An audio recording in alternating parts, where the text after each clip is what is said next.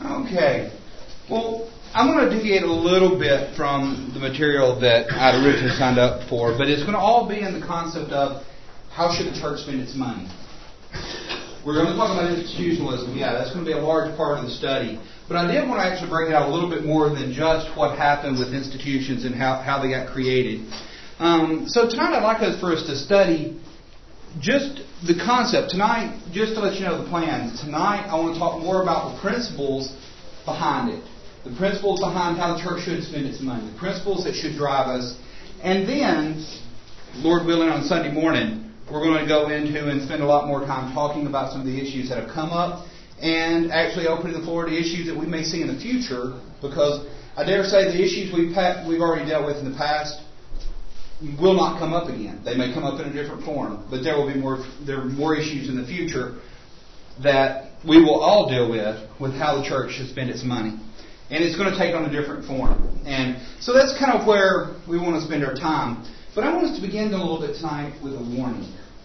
I want to begin with a couple of warnings. When I ask you the book of Hosea, what's the first thing that comes to mind? Unfaithfulness on the part of Israel. Israel's unfaithfulness, very, very much so. And I find it very interesting that about chapter 4, God comes out and says, "My people are destroyed for a lack of knowledge." Not because they couldn't have it, but because they had rejected knowledge. And He said, because of that, speaking to the priest, I'll also reject you from being priest for me, because you have forgotten the law of your God. I will also forget your children. Along those same lines, Paul says of those in Israel, of the Jews that was in the time of the first century church, he said, I wish that all of Israel would be saved. But, he said, for I bear them witness that they have a zeal for God, but not according to knowledge. Some might say that as long as sincerity is the thing that rules, that all is okay. But I say that Paul quickly recognized their zeal for God. They had a zeal for God, but it wasn't according to knowledge. And that is what our first warning should be. What we do, whether it's how we spending the Lord's money or anything else we've studied this quarter, lack of knowledge is not an excuse. That's what we have, and that's why we're going through this study. The second warning. How many of us, and this could also be something to be a warning for the entire quarter, have somewhere in our nature the desire and the excitement to debate and to prove you're right about something? Eric's not here, but Eric and I grew up doing it. We could argue all day long over something. Something's good, something's dangerous. And then we would set out to prove it.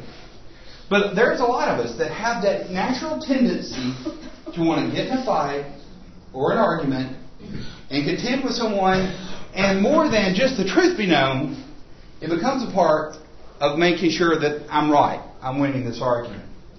And even though this passage out of 1 Timothy chapter 6, it is to the false teacher.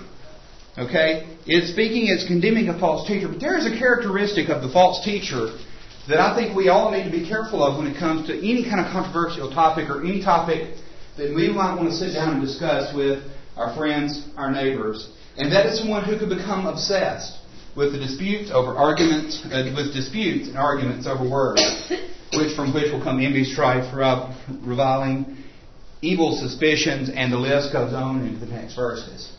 So the first warning is knowledge. We need to have that knowledge. We need to be careful to develop that knowledge. And second is, let's not let it become about the debates. You know, in reading some of the books of some of the debates that went on in the 50s and the 60s, some of the great men had some great things to say. But if the tone that I've read through those words was the tone that was used in some of those debates as they exchanged words with each other, I'm scared that we almost went too far in the way of trying to win the debate with our tone and our attitude toward people. So I think we need to consider, and this leads us into the third thing that I want us to talk about for just a moment, and we'll go into the lesson. Before we can be ready on any topic, before we can be ready to discuss the issues with someone's era on any topic, I would beg you to first listen well enough that you can repeat their views on the topic and them say, yes, that's it. Yes, I agree. Because until you've listened well enough, how many of us also, and I'll ask the question again, how many of us are guilty as soon as someone starts talking, you immediately start formulating your next statement? Well, a lot of times, yeah. And if I ask for a show of hands if anyone's ever done it, I think everybody's hand will go up. And if it's natural for people, we have to be careful of this. First, listen. And make sure you know what the person is saying to you well enough. Because someone from the outside looking in, there's not much more frustrating than to have someone come back and go for a 15-minute argument over something you said, and you go, that's not even close to what I'm talking about. And we can do it. So I think those 3 warnings would be safe and good for just dealing with people, for us to heed. And also just, when we go to correct, what's our attitude when we go to correct someone? How should we approach it? With what? Meekness. With meekness. And what else? Humility. With humility. Yep. And with meekness and fear. Love for them. Love for them. So, I think if we'll keep these things in mind, I think we will go very far in having a good conversation with someone who, in the end, I think the results will be a lot better. So, when we said one of the things we talked about was ignorance, I dare say that if you was to talk to someone in the denominational world, I'd be in the 95+% sure that they've never thought about it. You ask them why the church that they attend spends the money the way they do, and some of the institutional brethren in this area, some of the churches around here that have gone in and taken on social activities, that have built gymnasiums and that kind of thing. You ask at least their young adults and their kids, they've never thought about it before. So that's part of what we're here about tonight, to make sure we thought about it and to make sure we search the Scripture out. So let's first begin by asking the question, and as I hope we would always do, go into the Scriptures to get the answer. How does the church go about getting funds? First, we have a lot of Scripture to read, so I'll put several on the board, but they're up here if you want to turn to them. First is 2 Corinthians.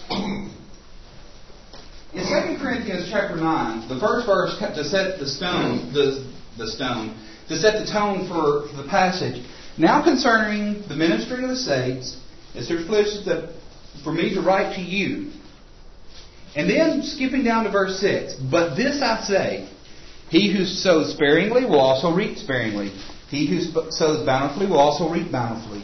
So let each one give as he purposed in his heart, not grudgingly or of necessity, for God loves a cheerful giver. So what are some things that we can learn about contribution there? First, what amount is set for us? There's not an amount. As each has purposed in his heart. Now, what about the attitude? Cheerful. Not grudging, but cheerful. For God loves the cheerful giver. Not this, I have to do it. Not of necessity, this is something I have to do. But something that I want to do. And we see that shown out in the first century and in the first Christians in the book of Acts. And also a very popular passage on this topic, 1 Corinthians 16th chapter, the first 2 verses, all quoted. Now concerning the collection of the saints, I have given orders to the churches of Galatia, so you must do also. On the first day of the week, let each one of you lay something aside, storing as he may prosper, that there be no collection when I come. So once again, we see the point on the first day of the week when they come together, they were to lay something back. Take something they had the purpose that we've already looked about before and lay that back, storing up as he may prosper. Tracy? Yes.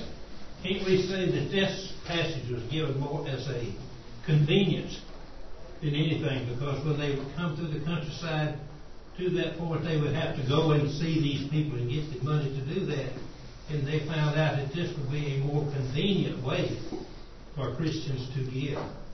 And if you go back to the point that's made, the very last phrase there, that there be no collection when I come. Right. So they didn't have time to do that. Yes, it was something, but I also think it sets a pattern for us. Yes, it did. It is a pattern that we can follow, the exact same pattern. And this was a special circumstance. What was the circumstance of 1 Corinthians 16? What was the purpose of taking this up anyway? Christians in Judea was suffering. Yeah, exactly. This was relief. This isn't even the collection that Paul talks about that was given to him for the preaching of the gospel. This is a collection for the needy saints. But yes, so you're right. This was a way that was chosen, but it is definitely a pattern that is set aside for us to follow. Okay. Some other things that we saw that happened, and we're going to look at a few verses along those lines as well. In Acts chapter 2, all these people had come together and probably had stayed longer in Jerusalem than they had first planned. Now, it said that all the believers, when they had come together, they had all things in common. And those that had possessions, they sold their possessions and their goods, and they parted them to all men as every man had need. So what do we have? We have people that there's some that's here traveling, or there's some that's here in need, and others that have possessions. What are they doing? Sharing the blessings. That's right. They're going out and they're selling those. They're selling them and they're taking the proceeds and they're bringing them back. And this is almost men to men. But then a few chapters later, in chapter 4, now nor was there any among them who lacked. For all who were possessors of land or houses sold them and brought the proceeds of these things that were sold. So we've seen some things here, and one more here. Here, the disciples, each according to his ability, determined to send relief to the brethren dwelling in Jerusalem. Once again, there was that need in Jerusalem. There was the group here that decided they wanted to do it. So according to their ability, they sent need. And this may not be a collection of all of the verses on this topic, but it is a pretty good collection. And the point we're trying to make is, how did they go about getting the money or collecting the funds that they did their work with? But now, in Romans chapter 15, verses 25 and 26, once again, Paul is talking about the same type of relief. But now I'm going to Jerusalem to minister to the saints. For it pleased those from Macedonia and Achaia to make certain contributions for the poor among the saints who are in Jerusalem. So over and over and over again, we saw it work out. Either a contribution was taken up, or people who had possessions would go out and sell those possessions and take the proceeds from those and lay them and bring them so that they could be parted among those that had needs. Now, we've asked that question. What about these ways? No authority for them. There's no authority for them. What's lacking? It's Scriptures that's lacking. Now, how many of us have seen these things used? I find it very interesting. It was kind of sad. I was pretty young, and as a member of a fairly well-known denomination, I saw neighboring churches doing some of these kind of things, whether it's car washes so that the youth could go do something, or a bake sale or a yard sale. And I'm pretty sure it's probably gotten more extravagant than that these days. But I can remember going and having an opportunity to ask some of the leadership and saying, can we do this? There are some things we'd like to go, some cool places we'd like to go to here as kids. Can we do some of this? And when I was given no as an answer, that was the positive thing. The negative side was that it wasn't in that church's bylaws to do that. So I got a good answer, but for a wrong reason. But I think that goes back to the concept of knowledge. There was no one there that could tell me why a car wash wasn't a proper way to gain money for the church to do. Now, for me to go out and say I'm going to wash cars, or for me to go out and sell all of my, a yard sale being going and selling possessions, for me to do that and bring the proceeds is one thing. But for the church to busy itself, do we have any scripture? Do we have any precedence for the church busied itself organizing and carrying these things out in order for the work to be carried on? No. I mean, if it is, please show it to me. All we have is individuals raising those funds and bringing them in.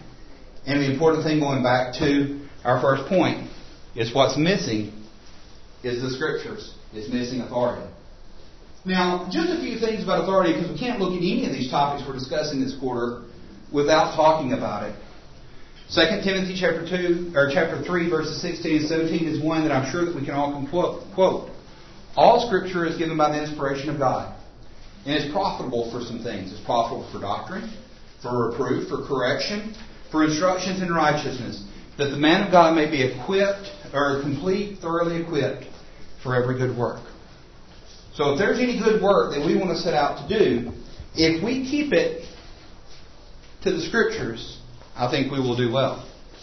Also, in 2 John chapter 9, this also speaking of those who are teaching error, those who are teaching false doctrine, but it's speaking whoever transgresses and does not abide in the doctrine of Christ does not have God. And he who abides in the doctrine of Christ has both the Father and the Son. And then lastly, in Colossians chapter 3 and verse 17, we know verses 16 and 17 well. And whatever you do in word or deed, do all in the name of the Lord Jesus, giving thanks to God the Father through Him. Now, I use this example a lot. Catherine probably heard it before. But if I'm running up behind Greg Steele here and I'm chasing him down and he's running from me and I scream out the top of my lungs, "Stop in the name of Tracy Warriors," as soon as he gets up from laughing in the floor, what's he going to do? He's just going to keep going. Why? My name carries no authority. But at the same time, if I have a badge and have the implements of the law and I say, "Stop in the name of the law," what might he do in that case? He might stop. What's the difference? The law carries with it authority. The name Tracy Warriors carries with it nothing. The name of the law carries with it authority. So let me ask, if we can't find where the Lord says it, if we can't find Scripture for this, how can we do something in its authority? I think that's a question, whether it be for the spending of the money or for anything else we may discuss. If we can't find it where the Lord has given us authority for it, can we say we're doing it in His name? We may say, as it is very popular among many to say, "I can't see where He would disagree with that. I can't see," once again, the pronoun "I," can't see where God would approve or disapprove of this, therefore it's okay. That's a dangerous thing. But if I can't find where the Lord says it, I cannot do it in His name. So now let's actually start talking about some things that the church is instructed to do. If the church is instructed to do it, would you agree that if funds was needed for that activity to be carried out, it would be okay for the church to spend the funds for that activity? One of the things that we're told to do as Christians is assemble. One of the things saints are told to do is assemble. Hebrews chapter 10, verses 24 and 25. "Let us consider one another in order to stir up love and good works, not forsaking the assembly of ourselves together, as is the manner of some, but exhorting one another, and so much more as the day, as you see the day approaching." So once again, this coming together. What are some things that have been done here to facilitate that coming together? Build a building. A building. Physical land where everybody knows where to come. A building where somebody can come together and be inside, outside of the weather. The facilities that's needed, quite literally, for bringing 280 people or how many ever people together for a period of time. What's the purpose? The purpose is assembling so that we can exhort one another and we can build each other up. We can do the other acts of worship. But these things are brought together and money is spent in order that this command to assemble might be fulfilled. Also, we're commanded to observe the Lord's Supper. Acts chapter 20 and verse 7, also oft-quoted passage. Now on the first day of the week, when the disciples came together to break bread, Paul, ready to depart the next day, spoke to them and continued his message until midnight. They come together to break bread. We turn to 1 Corinthians 11. We can turn to other places. But once again, if we were commanded to come together, and the command was to break bread, so in order to do that, we need some things. We need a table. And these are things that we all know. We need a table. We need serving trays. We need the juice. We need the bread. And we ask the question, and if we're studying with someone, this may sound somewhat childish in some ways to us. But many times, one of the things I want to stress is when you're studying the topic with someone else, this may not be childish to them. This may be the first time they've ever heard these concepts. So to hear you say, I'm commanded to observe the Lord's Supper, and because I'm commanded to observe the Lord's Supper, I'll spend money on these things. Versus, well, we just buy those things. To be able to give the answer as to why that the money is spent that way, for someone from the outside, can go a long way. Once again, we're commanded to sing. Two other verses that we can quote often. Ephesians chapter 5 and verse 19, speaking to one another in psalms and hymns and spiritual songs, singing, making melody in your heart. Colossians chapter 3 and verse 16, let the word of Christ dwell in you richly in all wisdom, teaching and admonishing one another in psalms and hymns and spiritual songs, singing with grace in your heart with the Lord. Now, what are some expenses that this church, or any church, might entail for this? Maps, charts, things like that. Songbooks. I thought I saw somebody else's hand go up. One of the things I think I bring up an interesting point here. What else have we got up here? Paperless hymnal. One of the reasons I ask this question is that this is more of when I say what are the things that are the future that I think we've got to look at for spending money. One of the things that, I'm one of those techno nerds. I love the new geeky tools that come out. I mean, that's just the things I enjoy. So as that kind of person, I see this new technology come out, and I immediately go, oh, that's really cool. I bet we could use it like this and like this. Do I still need to ask myself these same questions that we're talking about here? Do I need to ask myself? Well, when we ask the question about paperless hymnal, what's the purpose of your songbook? To keep everybody together, to keep everybody singing the same thing, doing the same thing so our worship is orderly. Does paperless hymnal, is it the same thing? And I would say it is. It's the same thing that we do with our paper books. But this question can be, the reason I bring this in is once again to say that every time I think of the new cool thing that's coming out, I need to stop and think, yeah, this might be cool, this might be good, but is this something that the Lord's money should be spent on? And there's going to be a lot of times that the answer to that question may very well be no. And those are things that we need to steer clear of. So by beginning the command to sing, things can be purchased in order to make that happen. We're also told to exhort, to pray, to preach, and to teach. I couldn't personally think of anything other than people and the things that are in your mind for prayer. I don't think there's anything outside that needs to be purchased for that. But we are commanded in Hebrews 25, once again, to exhort one another, the coming together to exhort one another, the assembly. Tracy? Yes. Excuse me for interrupting, but on that praying there, if you can't hear what the leader's saying, you can't pray with him. So I think we do have some things that would facilitate the PA system. I had that with teaching, but you're right. I just didn't think about it with praying, but you're absolutely correct. Also applied to the leading the singing, so everybody is on the same page. Everybody can see and hear. And even all the way, and it may sound petty, but even all the way, and I don't think I have it listed below, I'll put it up, but even to the podium. Why is that part of the stage raised? Once again, if you're leading songs, so that person can, everybody's standing, that person can be seen. Once again, not some arbitrary to put somebody on a pedestal up there. But once again, it should have that concept of bringing together that practical purpose of something. But you're absolutely right. If it comes to praying, the sound system, the PA system, things to broadcast that out so that everybody can hear. Because if they can't hear, they can't join in, and it can't be their prayer, and they can't say their amen at the end. In Acts chapter 20 and verse 7, we see that Paul preached, and there's several. We can look in 1 Corinthians chapter 14. And if you would, go ahead, I'll say a few more things. We turn to 1 Corinthians 14th chapter. In Acts chapter 20 there, while you're turning there, in Acts chapter 20, we see both here in verse 7, where they were gathered together in the upper room. Paul preached to them midnight while they were gathered together. And then down in verse 20, he goes on to speak that he preached publicly, and privately from house to house, but Paul also preached publicly to them. But when you think of 1 Corinthians chapter 14, or chapters even 12, 13, and 14, what's the general concept that's going on in those chapters? Spiritual gifts. Spiritual gifts. Going back to chapter 11, it's those things that are going on in the assembly. And what are some of the major points that are going on about those spiritual gifts? Not the spiritual gifts themselves, but what is one of the major focuses of these chapters? Just regulating them. What's that? Regulating them. Regulating them.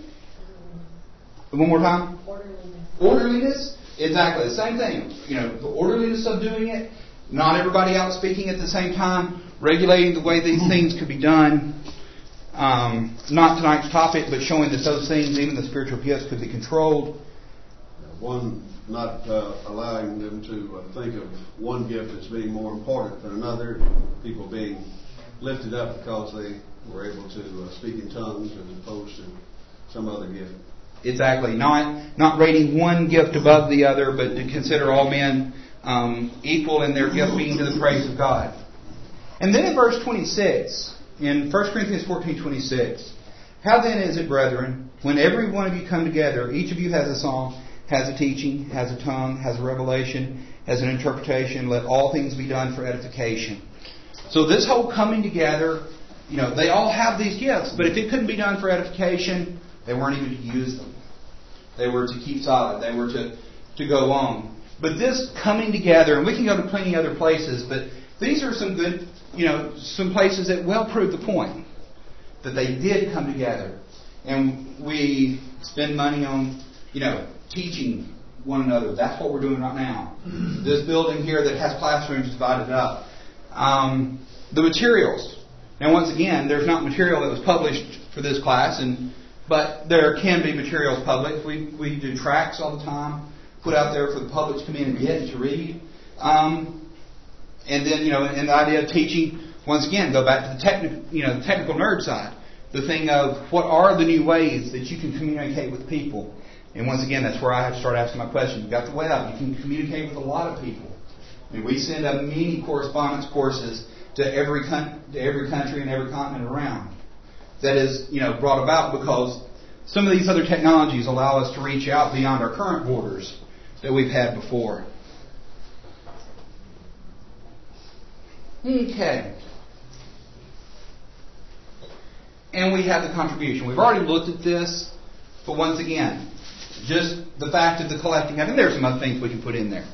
But the collecting of it, the bank, you know, the thing for storing it up, the things for just doing the work that the church here has set out to do that goes along with the contribution. These aren't all the things that, and we've got a couple more to look at. But the point that I think, if you're studying with someone or thinking about for the first time, let it set in that everything you do, there is a purpose for. You know, I've often asked young people to take time the next time they go through service, write down everything they see happen. And if they can't go home that day and write down in Scripture for everything they saw happen, they need to go study until they can. Or they need to talk to the leadership of that particular place where they are to ensure that those things that are going on can be found. The same thing with where you see the elders. We have great men leading this congregation. But when we see the way the money is spent, can we do the same thing? You know, can we go back and can we see that the way the money is being spent are the things that we've seen here tonight or things we're going to look at?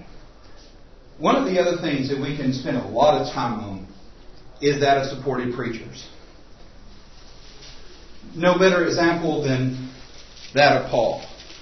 And one of the reasons, just as another note here, one of the reasons I've got so many of the scriptures here, if anybody wants this PowerPoint, I'll be glad to give it to you. But if somebody wants to use this to read and go through, I've tried to do as much of it inside the PowerPoint where you can have it almost as a handout.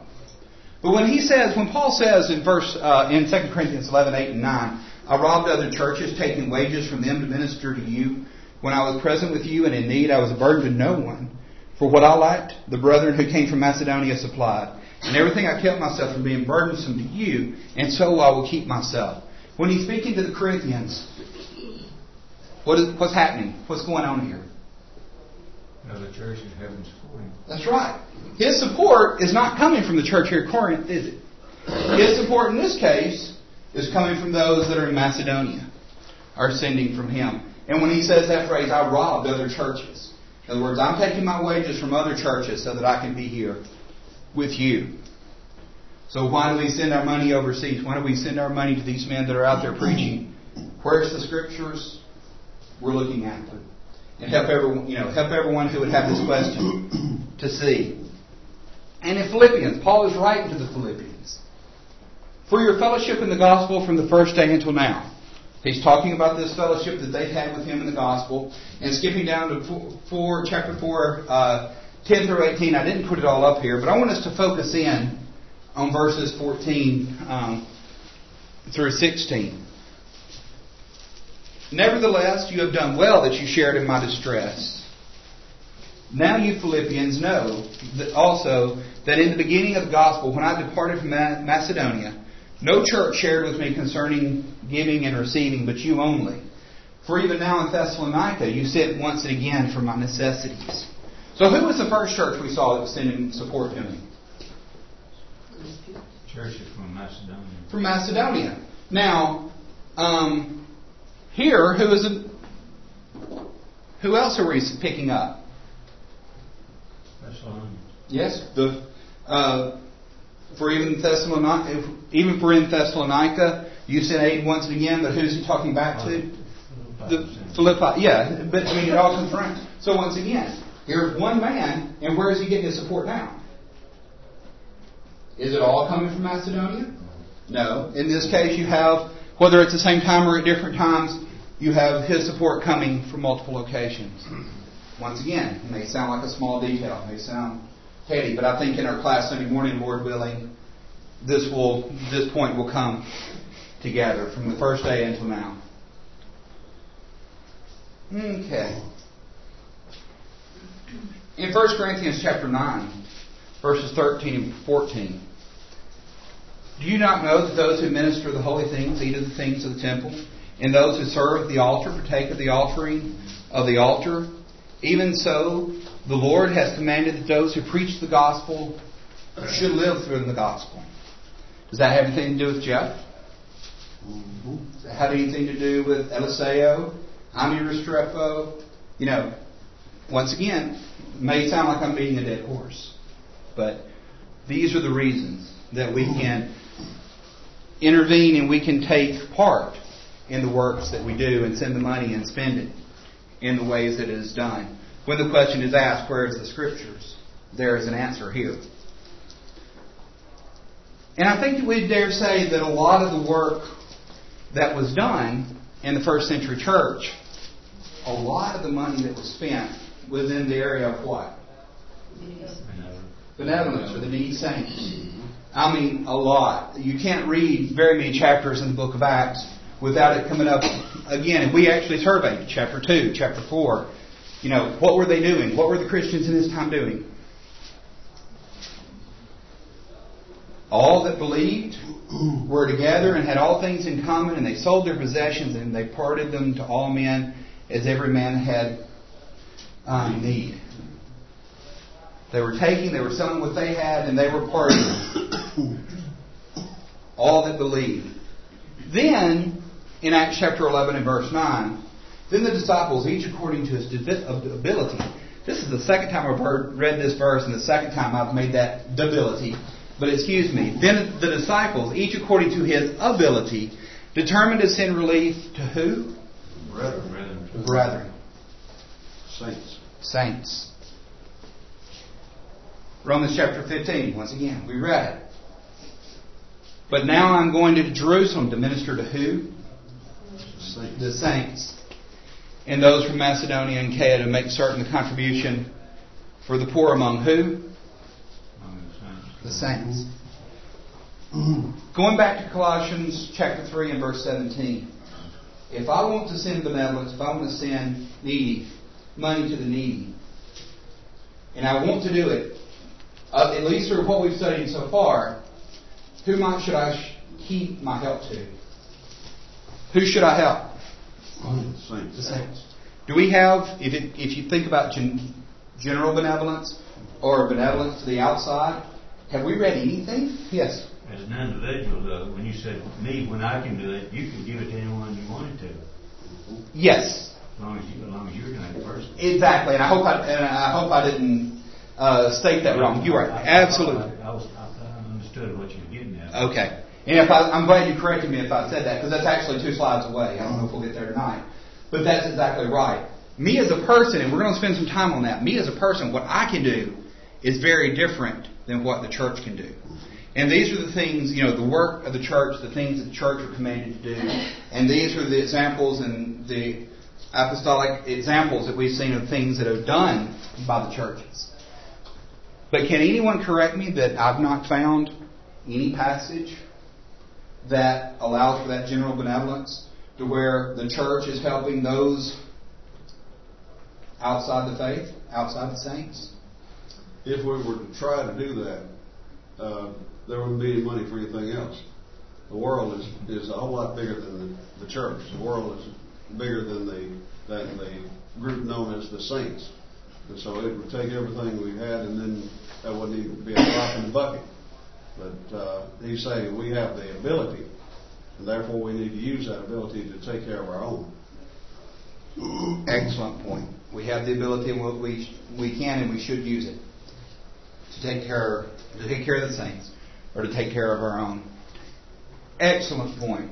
It's interesting to me also, it seems to me from what I can read here that there were, I believe you mentioned this already, that there was a larger work as far as benevolence is concerned back then than is true today. They had a lot more needy people back then than they do today, but the people gave to the point that they gave beyond their ability, that they took care of the needy saints. They went beyond giving of their an excess.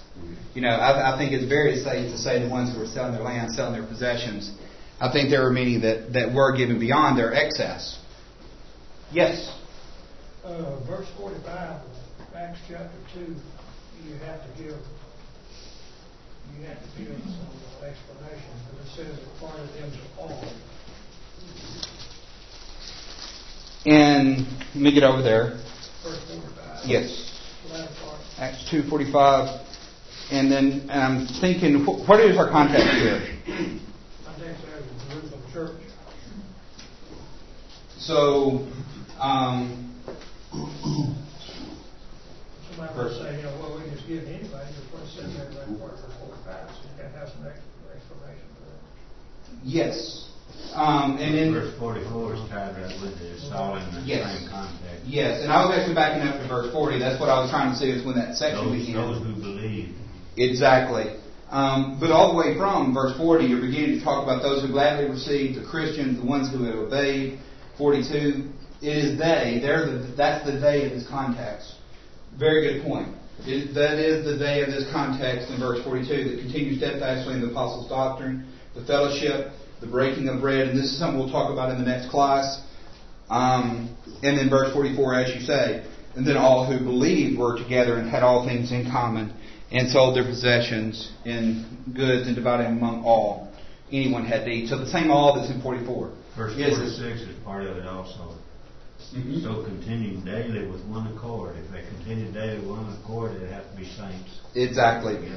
They were a part of that. That all that's in context there. But that is an excellent point, an excellent question that needs to be addressed. Okay, I want to hit this. This is the last of 2 slides, but this is one of the things I wanted to hit real quick before we get out of here tonight. We'll be right on schedule, I think. Not going into the details in 1 Timothy chapter 5. We've studied this several times, but could the church take on a widow if a widow was in need? Yes. Yes. And notice I said in need, and here it's indeed. But what was the difference between, I like the New King James, a really widow, or a widow indeed, versus a widow? What about the younger widow? What was their command to do? They were to marry. They were to continue with life. But what about this widow indeed? The church could take them into the number, correct? They could provide for everything for them.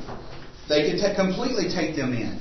Find it very interesting that this is the only group that I find mentioned in the scriptures that the church is told they can take them in to, and take care of their full support. But once again, I find it very interesting that what is given here, these are fairly specific details, are they not? One who is left alone, who we look at some things that about their past, but these are some present things. They trust in God. They continue in supplication and prayer night and day. They're over 60. They were the wife of one man. They were well reported of good works. They brought up children. They lodged strangers. They washed the saints' feet. They relieved the afflicted. They were diligent to every good work. Those widows, those that spent their life taking care of others, doing these things. They were well reported for doing these things. That's the ones to take in. But even among them, were there any exceptions given? They had children.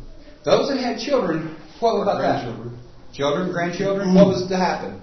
They were taking about the church not to be charged. That's right. Let them take care of them and let the church not be charged. Now I ask a question. With these kind of specifications and these kind of qualifications, these kind of details given, can you make the case that God doesn't care?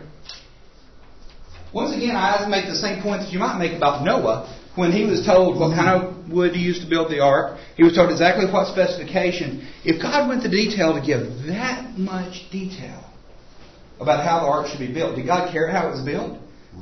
Well, if He went to this much detail to tell us who to take care of, can we not make the point from this that God cares how the money is spent? That He cares? That it matters to Him if one might be taken in that didn't deserve to be? I think we can safely say yes. That if He goes to the trouble, and going back to Colossians chapter 3 and verse 17, if He goes to the trouble to give us the detail, if we're doing these things, we can say we're doing it in the name of the Lord. But if we get outside of these ramifications, we can no longer say we're doing it in the name of the Lord. He doesn't say, well, if you most of these qualifications, if she fulfilled most of them, then she'll be all right. Maybe she's lacking in this area or that area. It doesn't give that license to us. Doesn't give that privilege. Exactly. It has to be all or none. And I think you might even know as well as most, when emotions come into play, we might tend to want to flex those a little bit when personal emotions come into play. But they're there and they're given. Yes. Regarding what Ralph said, I agree, except I did have a question about whether or not she had brought up children. I don't know if that would be a disqualification or not. Whether she didn't have any children. Let me flip over and... One of the things was she brought up children. It meant her own children. It could have been she might have had an orphan child she cared for, brought up. That I wanted to make sure that I had it quoted right. I don't think I think I cut and pasted that. But, yeah, I mean, to bring up, to raise, to rear. Maybe not her own, but I think Sister Hedrick is an example. I don't think she'd be embarrassed to say. I know she had her own too, but she's raised many that, was her extended. And we can say that of several as well.